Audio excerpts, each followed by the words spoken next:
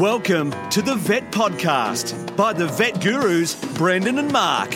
Get ready for the latest veterinary news, information and entertainment. Don't forget to visit us at the Vet Gurus website, vetgurus.com. Now, sit back, relax. It's over to the Vet Gurus, Brendan and Mark. Welcome to the Vet Gurus, Brendan here, and I think Mark's on the other end of the internets, and it is the week ending June the 1st, 2018. Welcome, everybody, all our new subscribers. And I think, Mark, we had some interesting responses and some positive responses to our last episodes in our Vet Gurus on the Road podcasting, where we did a couple of interviews there at the Australian Veterinary Association conference, Mark, and by the look of it, we still have a couple of interviews to put on our podcast, which includes one we're doing today, which is a cracker, Mark. It's a cracker, the one we've got today. So remembering our contact details, vetgurus@gmail.com, if anybody wants to contact us. And we'd love to hear from you, because we get lonely out here in internet land, don't we, Mark, if we don't hear anything? Well, it's been particularly how lonely it is in internet land has been strikingly pointed out to us by how much we enjoyed talking to people at the conference. It was really the AVA conference is always an excellent opportunity to connect to our colleagues, to attend the UPAV session and talk to people about exotic animals and birds. But just to add to that, the chance to talk to our colleagues with the microphone in front of them and draw them out, it was just excellent, Brendan. It was fun. It was fun. And we even attended a few sessions as well, didn't we? And became a bit more educated, which wouldn't be hard to do, I don't think, somehow. So I think we're going to jump into news, Mark, before we get on to the interview we have recorded from the conference. And I'm going to take the first one. And it is one, actually, no, we're not going to jump into news. We have to talk a little bit about what we've been up to, Mark. I know, I was going to ask. We've only been back from the conference a little while, but we certainly want to know what's happened since you've gotten back, Brendan. Well, I spent this morning doing a few necropsies, so that was my day this morning, and it was a couple of interesting cases. One was a turtle, an eastern long-necked turtle that was brought in frozen, so I don't think we could help it, but the owner obviously wanted a necropsy, a post-mortem done on this turtle. I didn't see the client when they came in, but apparently it was an adult female that he was concerned that it may have eaten something untoward. So I spent this morning, after thawing it out for a day or so, because it's been a tad cold down here in Melbourne, so I left it in the refrigerator to thaw out, and it took a couple of days to thaw out. So thawed it out overnight again, out of the fridge, and got stuck into it with the little saw this morning and had a bit of a poke around inside, and it was interesting. I think there's probably two possibilities with it. It had lots of spots all over and throughout its liver, Mark, so its liver wasn't looking too crash hot, and it was indeed a female, because we had what looked like follicular stasis going on there and potentially maybe some ruptured follicles. So my thoughts were that we either had a septicemic episode with this animal, or that we have neoplasia and we have tumours in that liver. I had a good look through the gut, and there was no signs of any obstruction there, so chopped off a bit of liver and kept that in formalin, and we're waiting to hear back from the client whether they want to go ahead with some histo on it. So it didn't eat whatever they thought it had eaten, Mark. So that was number one. Number two was a bit of a depressing one, because it was this lovely family that had a ferret that I did surgery on it last week, and I was quite happy with the surgery. It was a typical ferret surgery, an obstruction, and it had eaten. It was a bit of a tricky one to diagnose, actually, with what it had eaten. It had eaten a foam ear plug, Mark. So it was quite an interesting one, and that had then expanded in the stomach and was sitting in the stomach, and it was showing vague signs of not wanting to eat much and almost gagging or semi-regurgitating / vomiting. So managed to finally sort of diagnose it, or I was highly suspicious of the obstruction with the plain radiographs and the bloods and clinical examination and the history. but I wasn't 100%. But based on the ones I've done before, I did suggest to them we should do an exploratory laparotomy. The alternative was ultrasound. So we jumped in there, and we found, I found it had indeed swallowed this earplug. Got it out. The surgery went quite well, but it was fairly debilitated by the time we took it into surgery. It had been several days before it was brought into the clinic, so we're sort of behind the eight ball at the start anyway. It was on IV fluids, etc., and went home on the recovery diets, and it just wasn't quite right. That's right, I did scope it before I jumped in and did the exploratory, and we had ulceration of the esophagus and the stomach. So I scoped it right down to the stomach, and there was lots of ulcers along the esophagus and stomach. So I was very worried about that we had secondary problems there. Maybe it had a Helicobacter gastritis and esophagitis. So we started treatment for that post-operatively, and it never quite came good. And over the next few days, it just kept hanging in there, and the owners elected to euthanize it at the end. And did the post-mortem this morning, and bottom line is the surgery went well because there was no signs of any leakage, and the surgery site for the gastrotomy looked fantastic, but it was a bit of a mess, that stomach still, very dilated, and the lungs looked abnormal as well, so whether or not it had aspirated at some stage. So a bit of a sad one. So that was my Hoping in Up Dead Animals this morning, Mark. That was my news. What have you got? Something a bit more cheery, I hope. Well, we do have a bit of a cheery one, Brendan. We have had a very special patient, quite possibly, let's just say very special. Black-necked storks, sometimes known as jabberoos. They have been found as far south as the New South Wales-Victorian border, but the most southern example of the bird's breeding is in a tree at Tomago, which is only a short distance from our hospital. And they had the first recorded, the young pair who own that tree, had the first recorded nestling last year. Unfortunately, that nestling, now about 12 months old, they actually have another chick at the moment. But that original nestling succumbed, as many year-old black-necked storks do, to maladjustment and was caught by some members of the Hunter Bird Observers Club and brought to the Sugarloaf Animal Hospital. We've had it on fluids and supplementary feeding, and it's bouncing back to health, thank goodness. So that's been quite a good news story this week for us, to have one of those endangered species, and the example of its species born most southern, more southern than any other young black-necked stork in our hospital, and allowing us the opportunity to treat and rehabilitate the bird. It's been an awesome experience, Brendan. That is excellent, yes, and hopefully it will continue to improve and I'll get back out there and it won't have any signs of maladaptation syndrome or anything more. You've already highlighted one of the potential problems for us, and that is that we do worry that that this may be part of a natural process, that the birds that can't hunt very well, maybe they're not meant to make it, and so are we doing the right thing in getting it back to the wild? My argument at the beginning of this process was that that it is an endangered species, that we have had unusual weather conditions in the Hunter lately, which make birds that feed predominantly on eels. 70% of the biomass these predatory birds eat are freshwater eels, and the dryness lately in the Hunter has made those eels hard to come by. So, look, I think it's been a unique circumstance. I think there's a good chance we'll have a bird that gets over this first-year hurdle and goes on to be successful, but we're going to give it our best shot in any case. Good luck to you, and you are lucky to be able to see them and treat them up close. Yes.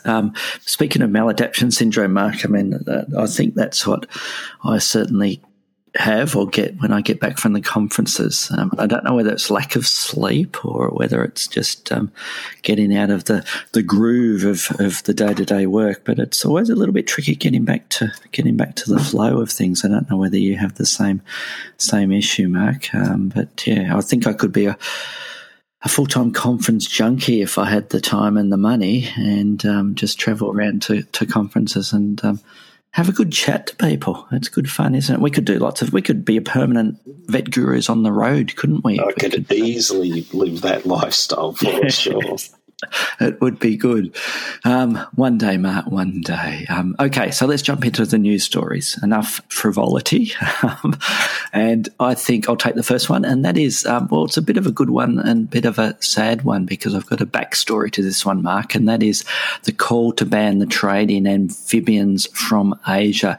And it's regarding the chytrid fungus that we've spoken about before that's involved with the decline and extinction of frog species especially, but also other amphibians. And international researchers have said they've done a bit of a study with the human movement of amphibians, and they've worked out that these strains and the findings that they found suggested the range of the disease has expanded greatly from mainly from global expansion and international trade. And what they are saying is that their research not only points to East Asia as the ground zero for the deadly fungal pathogen, but we've only got the tip of the iceberg of the diversity of the actual species of chytrid in Asia.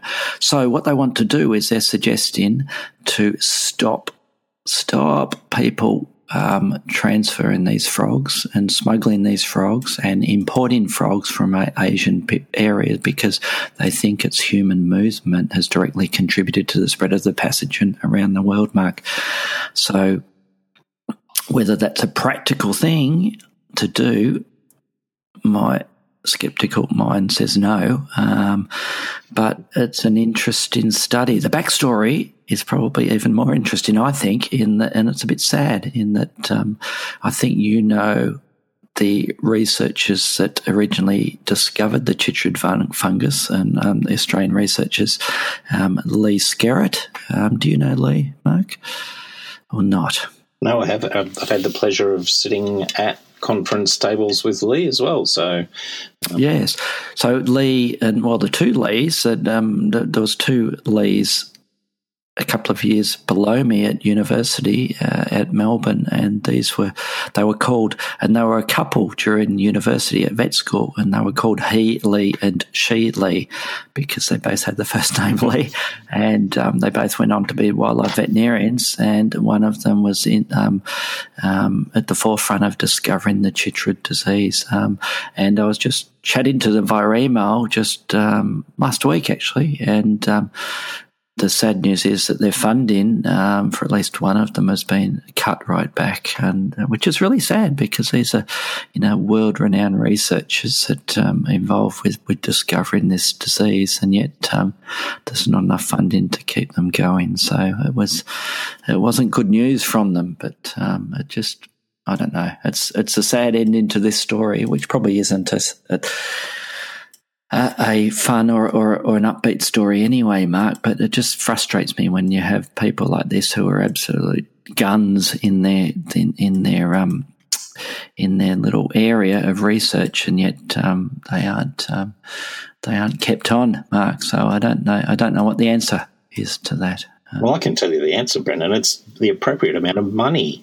And yes. Given the taxes that we pay, I would be more than happy to pay just slightly more if the money was to go to world leaders like the two Lees, and as you say, they've done groundbreaking research both on a worldwide basis, but particularly so we understand this disease better in Australia, and their research has been so practically applicable. I know the hospital, the frog hospital, I think in Cairns, use their protocols to prevent transmission of the disease. I know that many of the zoos do as well, and so they've had a direct impact on the likelihood this disease is going to spread and cause more problems. And you would think that, if anything, that that sort of success would justify ongoing funding. But in today's climate, unless it makes an immediate buck, our government doesn't see it as something worthwhile, Brendan. Yes, and I don't think it's just our government. I think it's worldwide. It's an issue, isn't it, Mark? Which leads beautifully to our next story, and that is the critically endangered. There needs to be another word apart from critically endangered that's even more endangered than critically endangered, like this species. And this story you're going to introduce, and that's the critically endangered smallest porpoise species in the world. So do you want to have a little chat about that? I did. I just was going to. We've talked about the vaquita before. It's a complicated story. Only discovered this. Last century, in the 1950s, this world's smallest porpoise, only 5 foot long, and lives in the Bay of Mexico. Is that the? I can't remember the name. They're just at the southern part of California, and the numbers. Last time we talked, we were talking about the numbers being somewhere in the vicinity of 30 to 40 individuals.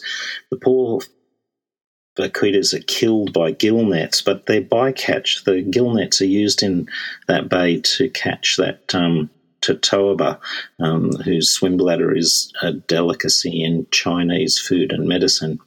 Yes. And the vaquitas are drowned in the gill nets, and there's some reports now that the most recent reports suggest there's only 12 individuals left. So critically endangered doesn't do them justice, Brendan. We're talking about this will be the second time we've mentioned the vaquita, and I think we're literally talking about a species in the process of becoming extinct. So I hope I'm wrong. I hope that the efforts of various agencies in that part of the world can see their way clear to solving the problem for the vaquita. But, I with 12 individuals or less in the wild, I don't know that I think that we'll be a few years down the track and bemoaning the loss of another species. Yes, and it is almost getting to that stage where you'd think, do we keep spending time and effort on trying to save them when we only have the 12 or so species left, however sad that is. So, yeah, thanks, Mark. Another depressing story from you.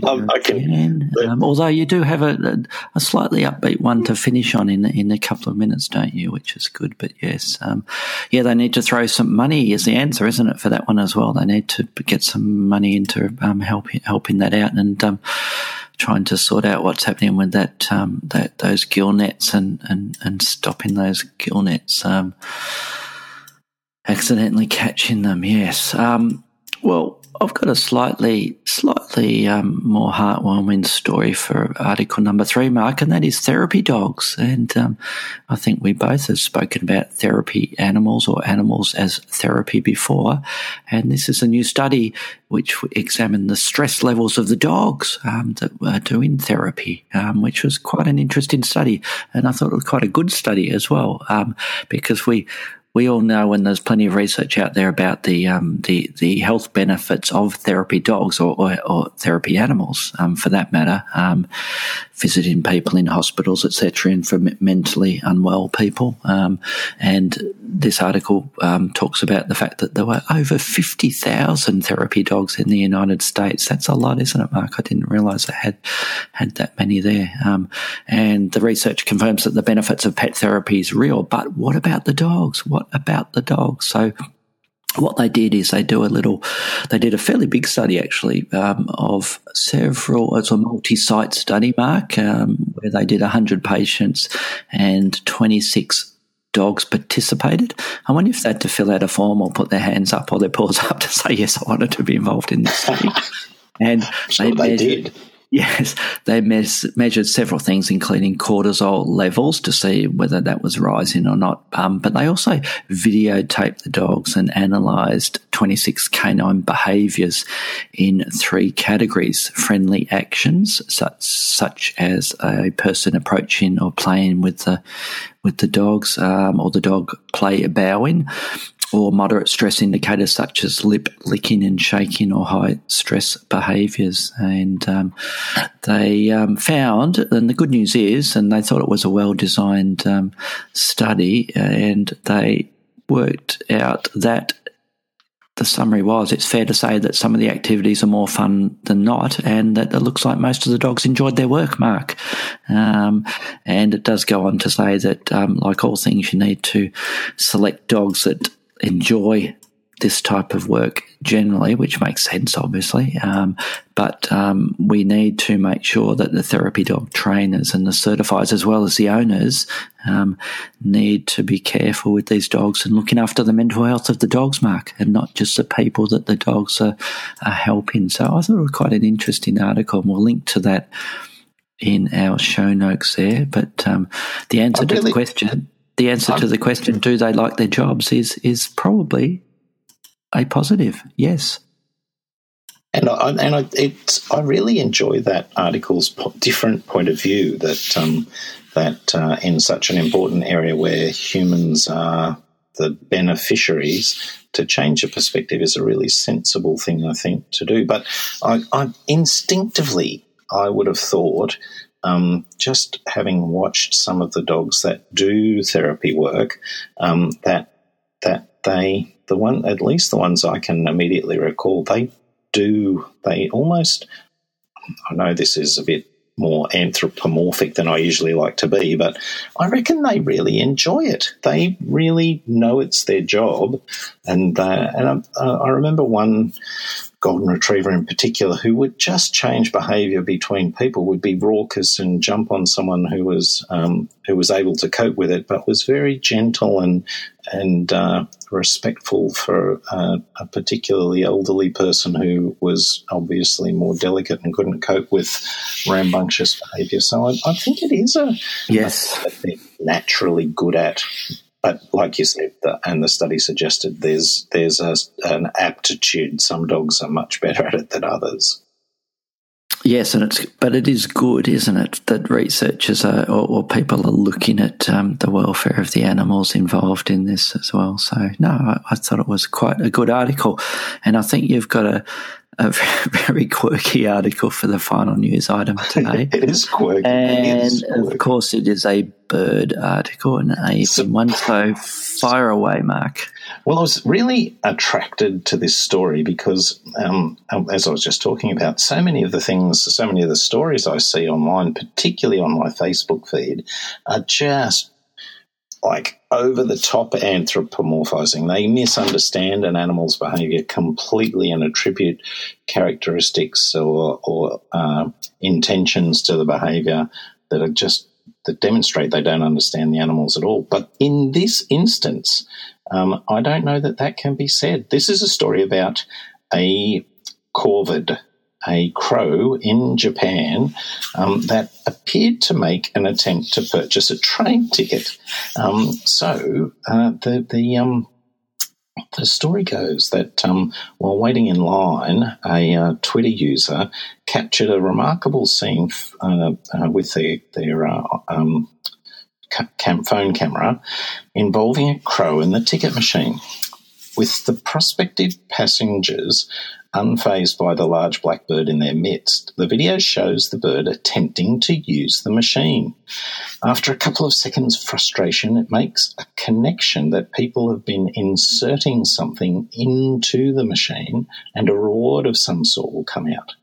So the bird then steals the credit card of a woman just to its left and tries to get the reward.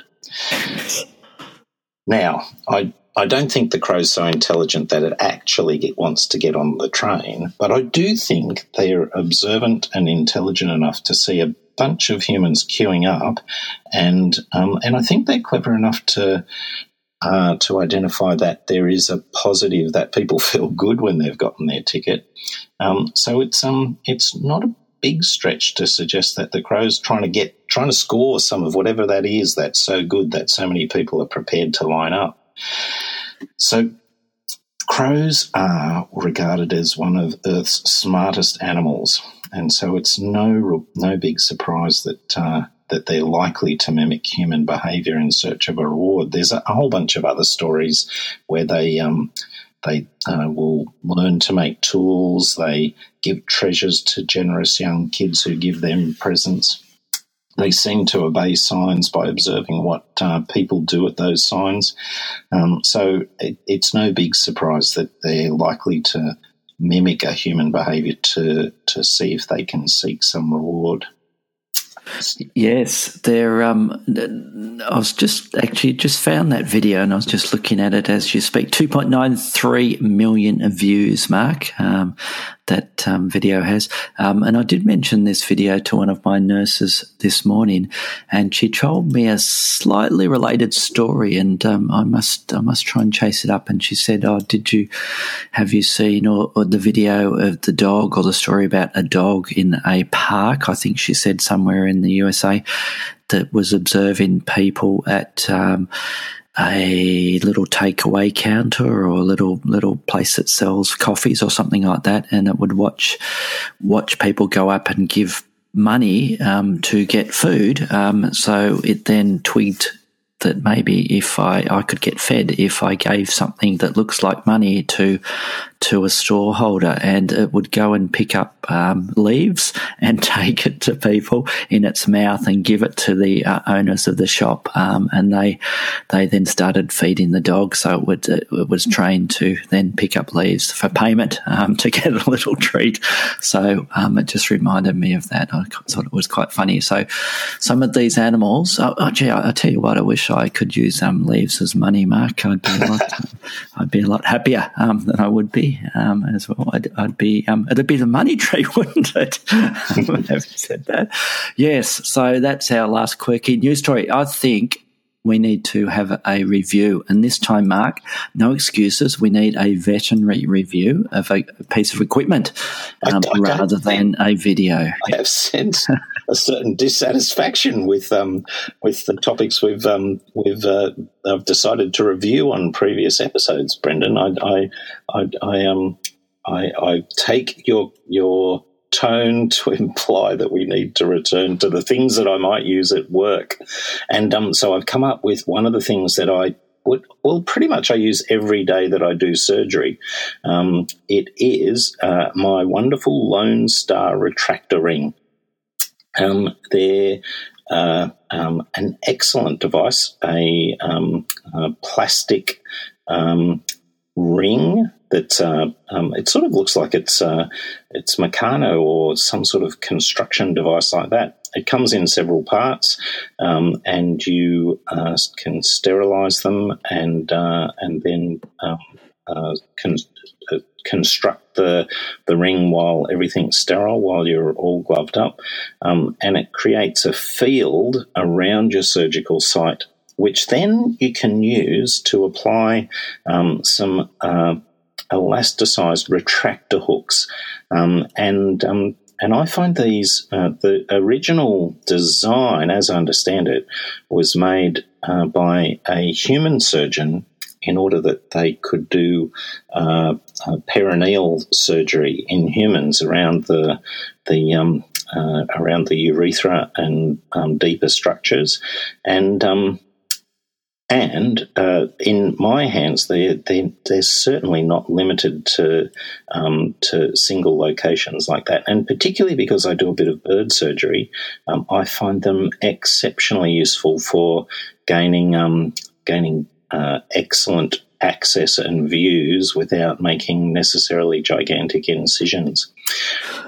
Yes, I totally agree, Mark, and I use the retractor, probably not as often as I should, because every time I end up using it, I think, why didn't I use that for the last few surgeries that I used? So it's basically like having an assistant and another pair of hands, isn't it? That helps you with the surgery. And I think you're correct in that it was originally developed in the human field for urology and surgery of the nether regions, Mark.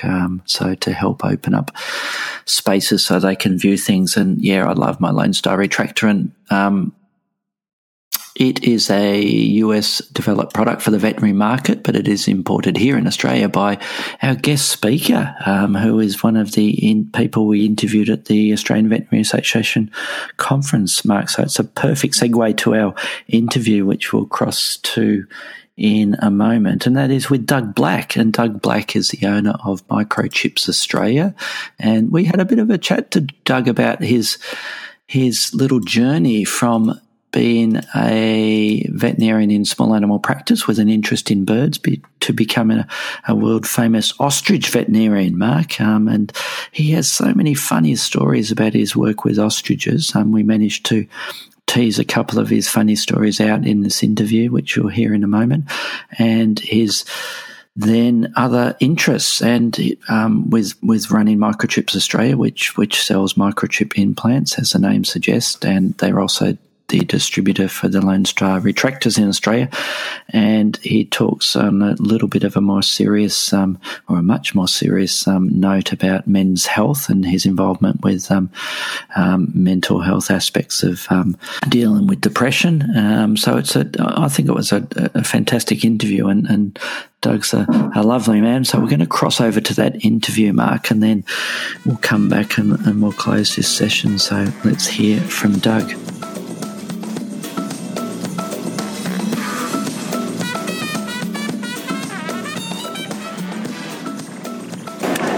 Well, Mark, here we are with a very good friend of ours, and that's Doug from Microchips Australia. And Doug, you've got your finger in a lot of pies, apparently, by the look of your stand today, and you have a big history with avian medicine, exotic pet medicine in Australia, dealing with ratites, and now it looks like you're even dealing with GPS trackers in cars. So we might be here all night. I think we need a few beers, and it's happy hour here soon, and we're at the Australian Veterinary Association conference again. So this is episode number 3 or 4, I think, of interviews from the conference. So where do we start, Mark? Where do we start? I think we start with the ostriches. How the hell did you get involved with large birds that are going to kick you? Because no one else wanted to do it, essentially. My esteemed colleague David Medill and I were in practice in Springvale many, many moons ago. Which is in Melbourne, Australia. Melbourne, Australia. Oh, we're international. Yes, we are. Goodness, I'm overwhelmed. 43 countries around the world. Oh, just off the top of your head. So we were in practice, and both of us had a special interest in birds, and the ostrich thing came along, and they brought some clients would be bringing chicks into us and then asking us whether we would be prepared to go and have a look at their ostriches on farm. And David turned to me and said, I'm not doing that. I've done too much dairy medicine. You can do it. And I said, oh, okay, I'll have a go at it. And, no one else was prepared to have a go at it. So it just snowballed, basically. So what sort of year was this when it started? That would have been in the late 80s.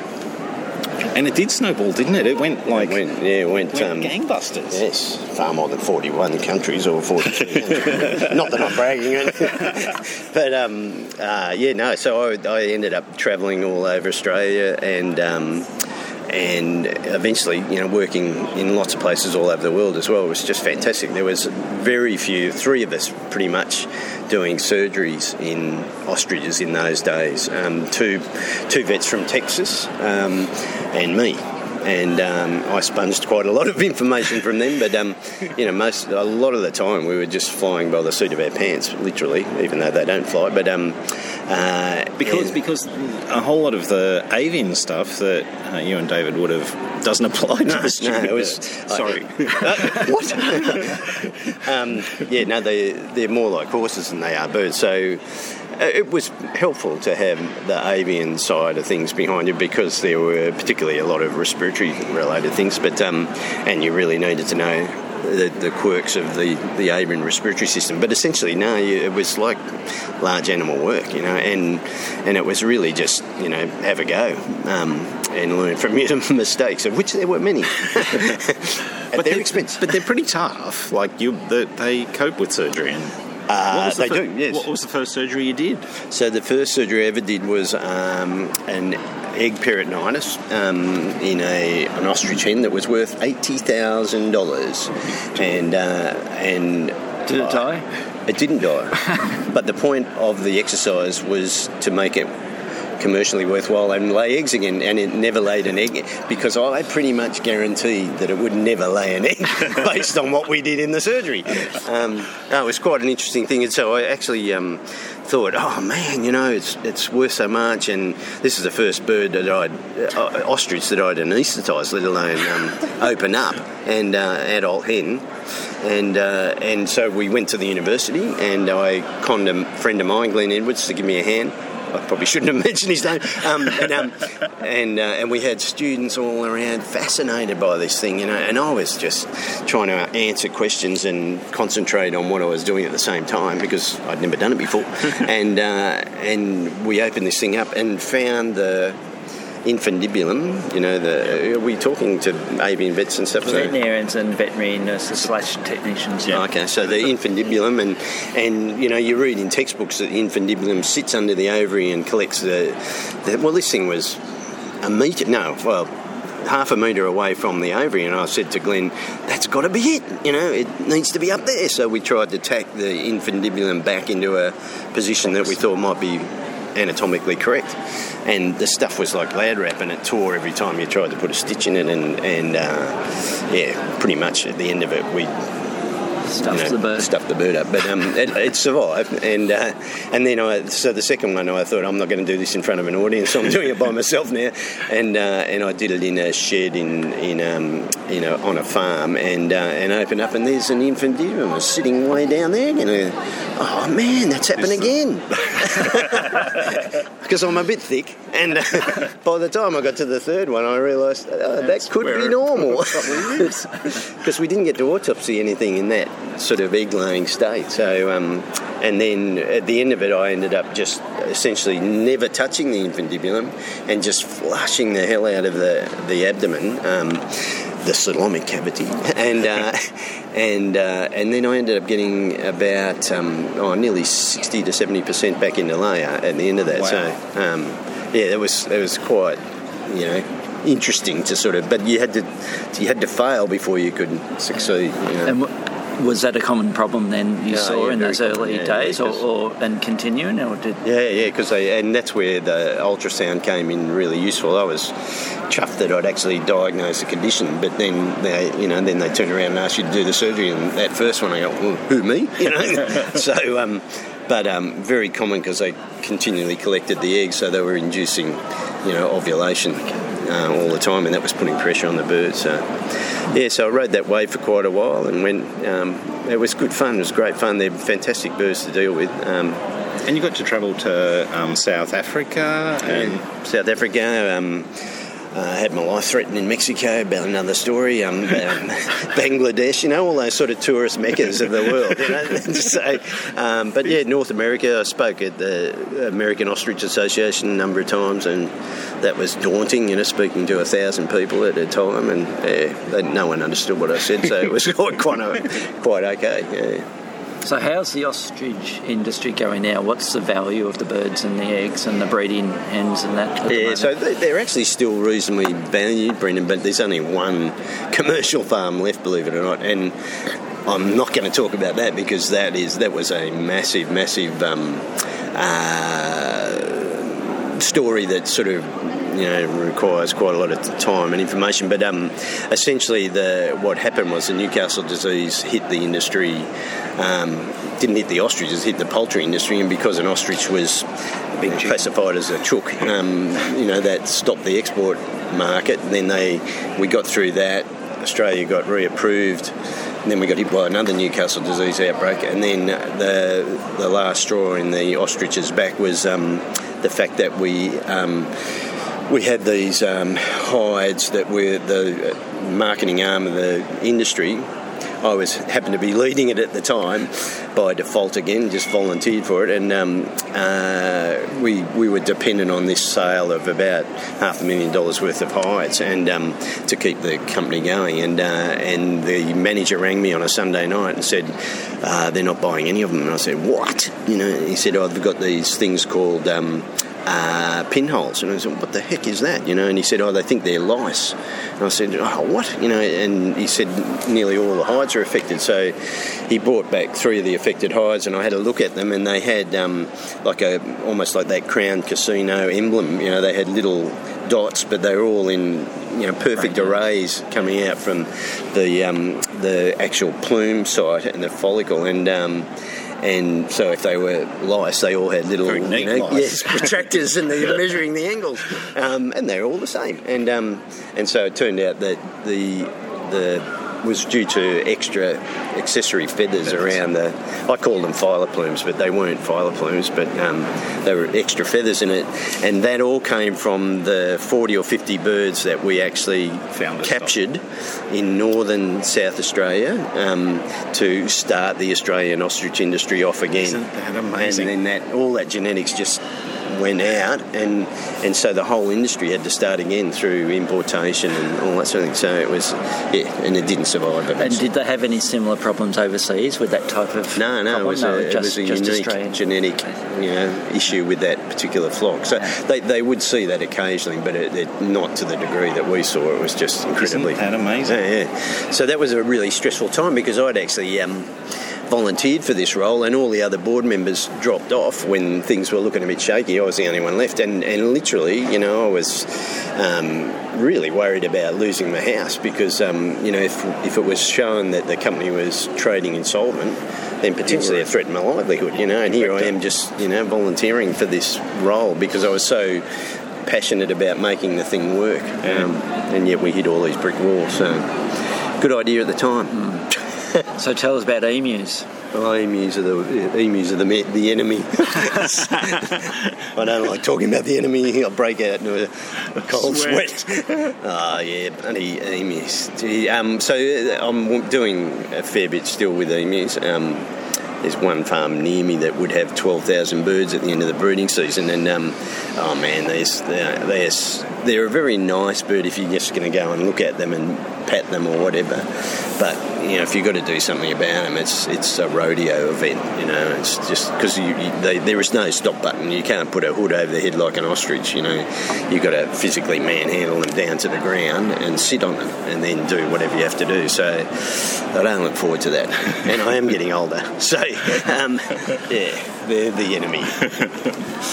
Don't talk about cassowaries, Brendan. We're not going there.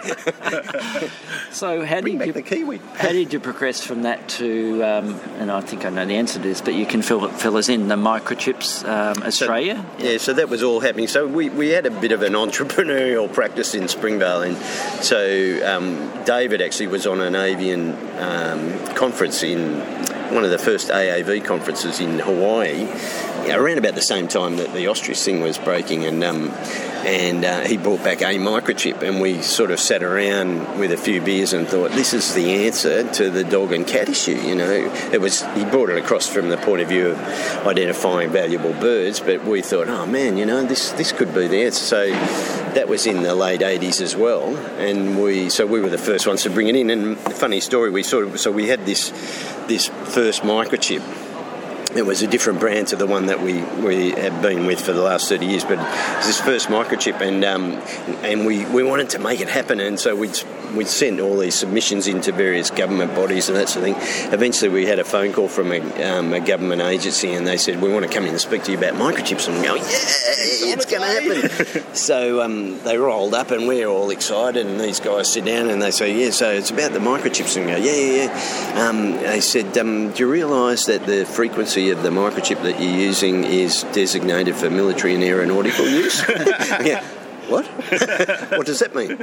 You can't use it. What? So we had visions of, poodles bringing down fighter jets or something. So we ended up going, okay, what do we do? So we ended up then, the company that was making those chips didn't have a chip in a legal frequency, so we ended up finding Trovan, and then we've been with Trovan ever since. And thankfully, because it's really high quality product and that sort of thing. But it created someone else then ran with the older one, the Destron one that we started, and eventually they did bring out one, but it was a slightly different frequency to Trovan. So straight away, then there were two different frequencies, and bloody vets were going, "What are you doing?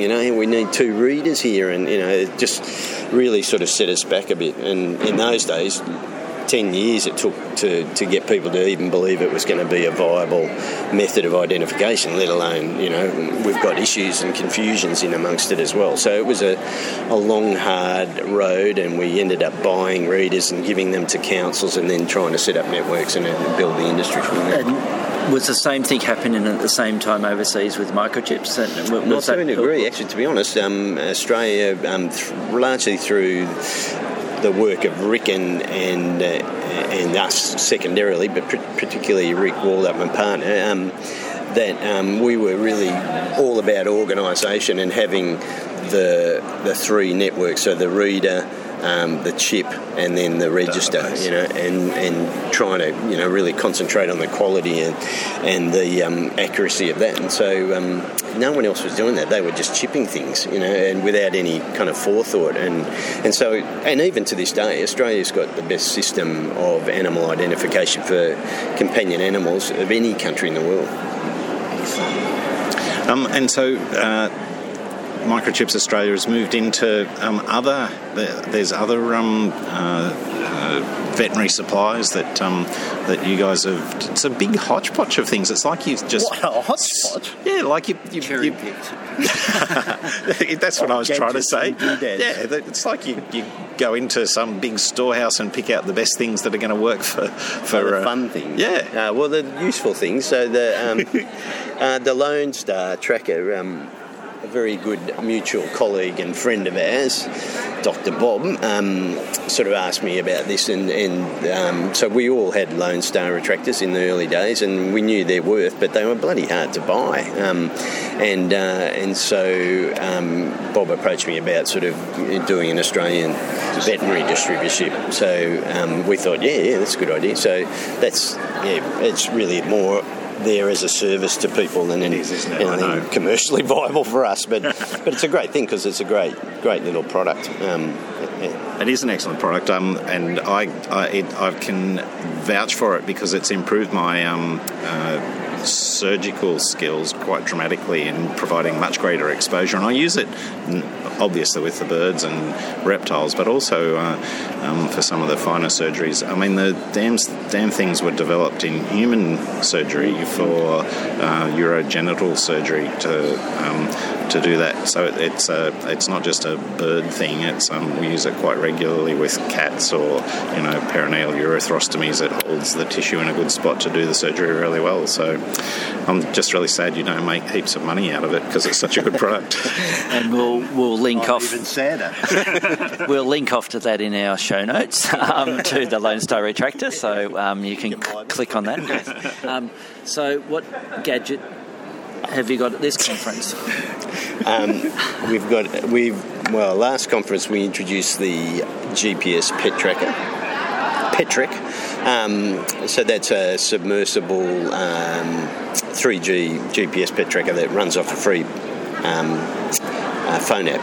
It's a great product, but we've actually for the first time ever launched into an area that doesn't involve animals, and that's a GPS tracker for vehicles and boats and heavy machinery and that sort of thing. So yeah, that's an interesting sort of sideline for us. I heard an interesting story. One of my my wife's friends got one of maybe even one of yours, and because she thought her husband he was leaving work and going to the pub, and she whacked it in his car door, and she could tell which pub he was at and bust him at the pub. Have you got lots of sales like this? No, but I'll work on that for sure. Actually, when I first found the GPS pet tracker is a fella in New Zealand, Eric Lynn, and Eric was demonstrating some of the tracking stuff that he's got, and he said, "Oh, and this is the pet tracker." He said, "Hey, check it out on the phone." And so we were looking at this thing in the phone, and I thought, man, that thing's moving, because every time it got an update, it was getting 30-second updates. It was going about, a kilometre. Gee, that's what, you got it in a cheetah or something, I said, "What's this in, Eric?" He said, "Oh, I put it in my girlfriend's handbag." That could be dangerous. So, yes, there's all sorts of different uses for these things that I'm now discovering.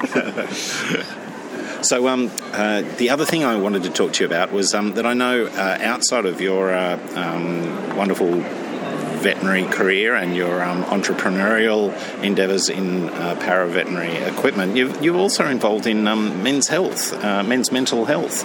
There's a number of things that, and Brendan and I have talked at length in this podcast about veterinary mental well-being and the stresses that particularly recent graduates, but all veterinarians and their support staff go through.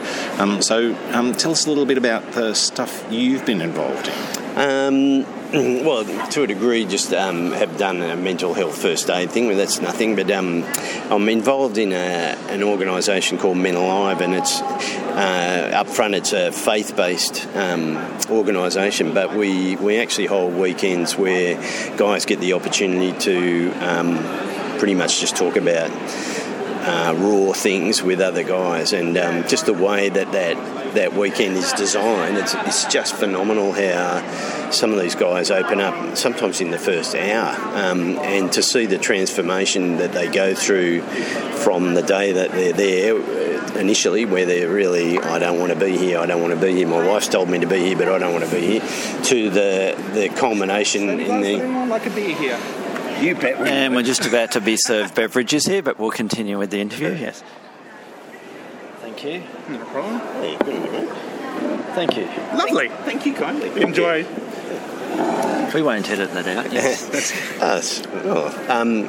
Where was it? So, just an introduction to that weekend. Yeah. So, how widespread is that now? Is that just Victoria or national? Or? It's national, and as I say, it's based on the Catholic faith sort of thing, but it has enormous implications as far as it's been such an eye opener for me. I've been doing it for a few years now, and I present part of one of the presentations that I do is pretty much exposing my life and the parts that I probably wouldn't prefer to expose to a whole audience, and it just, all that does is it gives them an indication, well, if he's prepared to do that, then so I might be able to do it as well. So and so it's a very emotional weekend, but it's an incredibly healing weekend for me as well. I've done heaps and heaps of those weekends as a presenter in the presenting team, but it can quite often be as healing for me as it is for some of the other guys. And some of the stories that you hear are just phenomenal. It just makes you realise that there's actually very few people out there that are normal, that are living, lives where, that some form of stress or drama or crisis or whatever has been playing a part in their life. So it's a really positive thing. I think it's a really positive thing because we're a profession that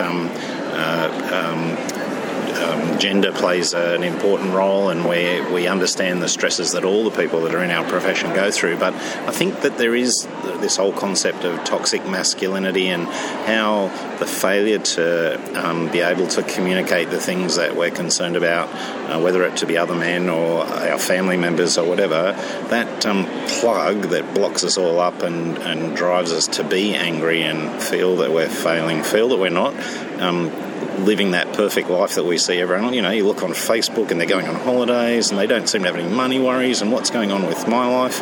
If you don't make those connections, particularly with other men, it can be expressed in really negative ways, and that can be destructive both internally for men but also for the women and families around those men. So I think it's a really, really important thing.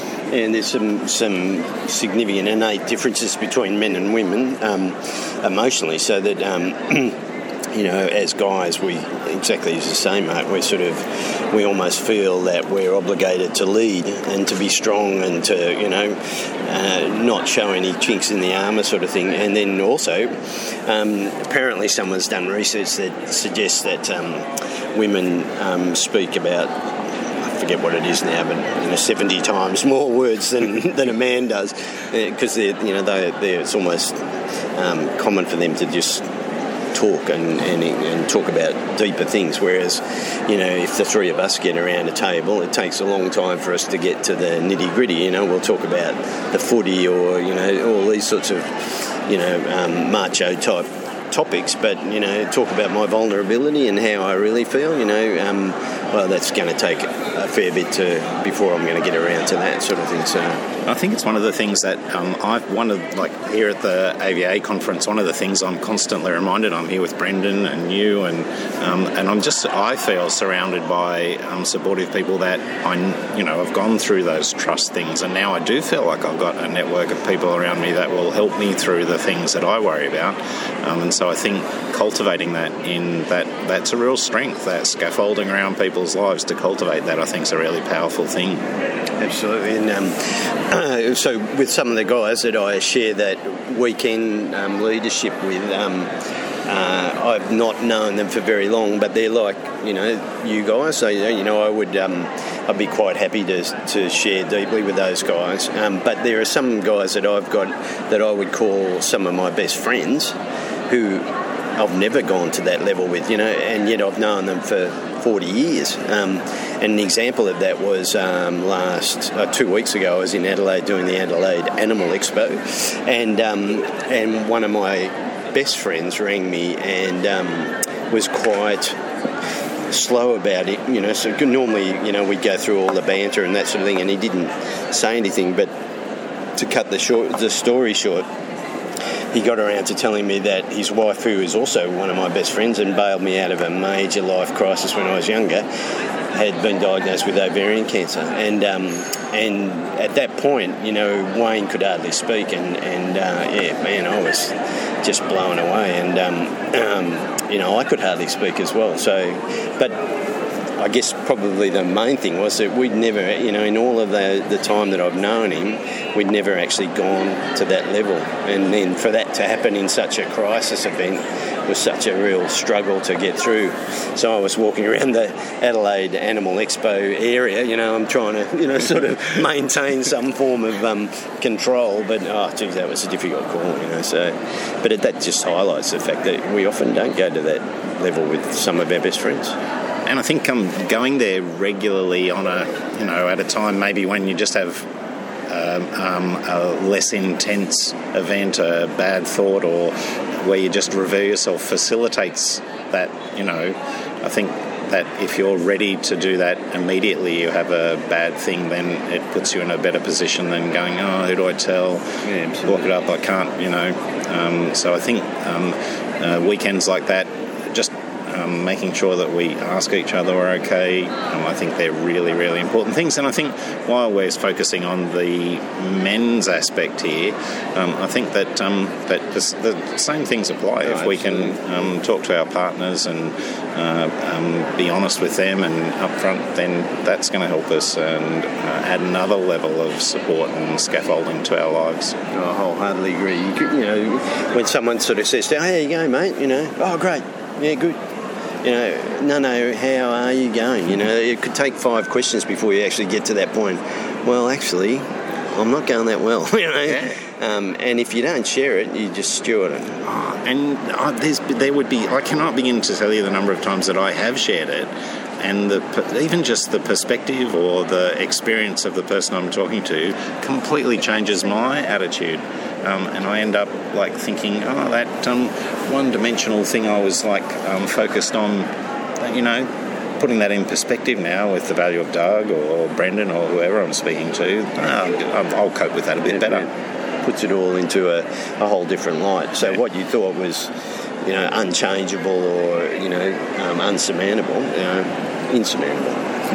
We do proper grammar here, don't we? Insurmountable. You obviously haven't listened to a podcast. I can only imagine. All of a sudden you think, oh, hang on, maybe they're, and then other people have gone through that. So I'm not the only one, Even just in sort of practice management, owning a business, I find that being able to, and it can be emotional, but it's often not as important as you feel it is. But there's very few things where you've got to reinvent the wheel. Like there's almost all experiences in business someone else has gone through and figured out and dealt with and coped with. And so just talking about it to people, I think, makes a world of difference. Can I go way back to the ostrich thing and highlight something? So we like this full circle. Yes. All right, well, we're going back to the start. Oh, good. Shut up, in other words. Turn that all around, the power of communication. So there was also a condition that I discovered in ostriches, particularly Australian ostriches, that before they actually ever laid an egg, they would produce like almost like an albumin discharge from the oviduct, almost as a preemptive thing to egg laying, and some of the times there would be a membrane across, almost like a full membrane across the entrance to the oviduct, and so this fluid would actually trap into that and eventually form a sac that eventually was prolapsed, and so in my great wisdom, I would actually get those cases and then push them back up the oviduct. So I didn't understand what was going on for a start. Let me preface it that way. I'd push it back up thinking it was just a prolapse of oviductal material, push it up there and then put a purse string suture in these things. And eventually they often would come right over time, but sometimes you'd take the purse string suture and the whole thing would be recurring. And one mate of mine who hadn't ever seen the thing before, and I would have done 20 of these cases, all treated the same way, because no one had written anything about it. And this fella, Rogers, said to me, so if there's fluid behind there, why don't you just drain it? And I said, yeah, maybe, why not? Yeah. So I got a scalpel and just stabbed into this thing, and out comes all this albuminous material, and the whole thing just shrunk and went back. And so ever since then, that's the way I treated it. So, if someone brought a bird to me like that, or I'd go and see a bird like that, I'd just grab a scalpel and go stab, boom, out it comes. And the whole thing took about 10 seconds. And it was taking me nearly an hour to do this other thing. It's just, and that's just people opening up and communicating. Yeah. There you go. Full circle. Full circle. And it's been... The power of the ostrich. The power of the ostrich. That'll be the title for this podcast. We always have a title. And it's been fantastic talking to you, Doug. And we better get stuck into these beers. Very good.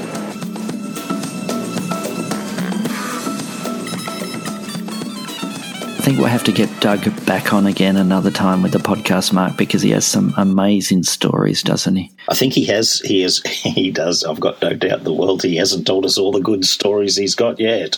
And I just, he has he's one of those people that you do just feel comfortable in his company, and the stories he tells, they often reflect his deeper interest in what's going on in people. And so, yeah, I look forward to having a talk to him again. I do want to, we talked about the Lone Star Attractor before, and I know Doug makes a considerable effort through Microchips Australia to contribute by providing items like that, making them available for Australian avian and unusual pet vets.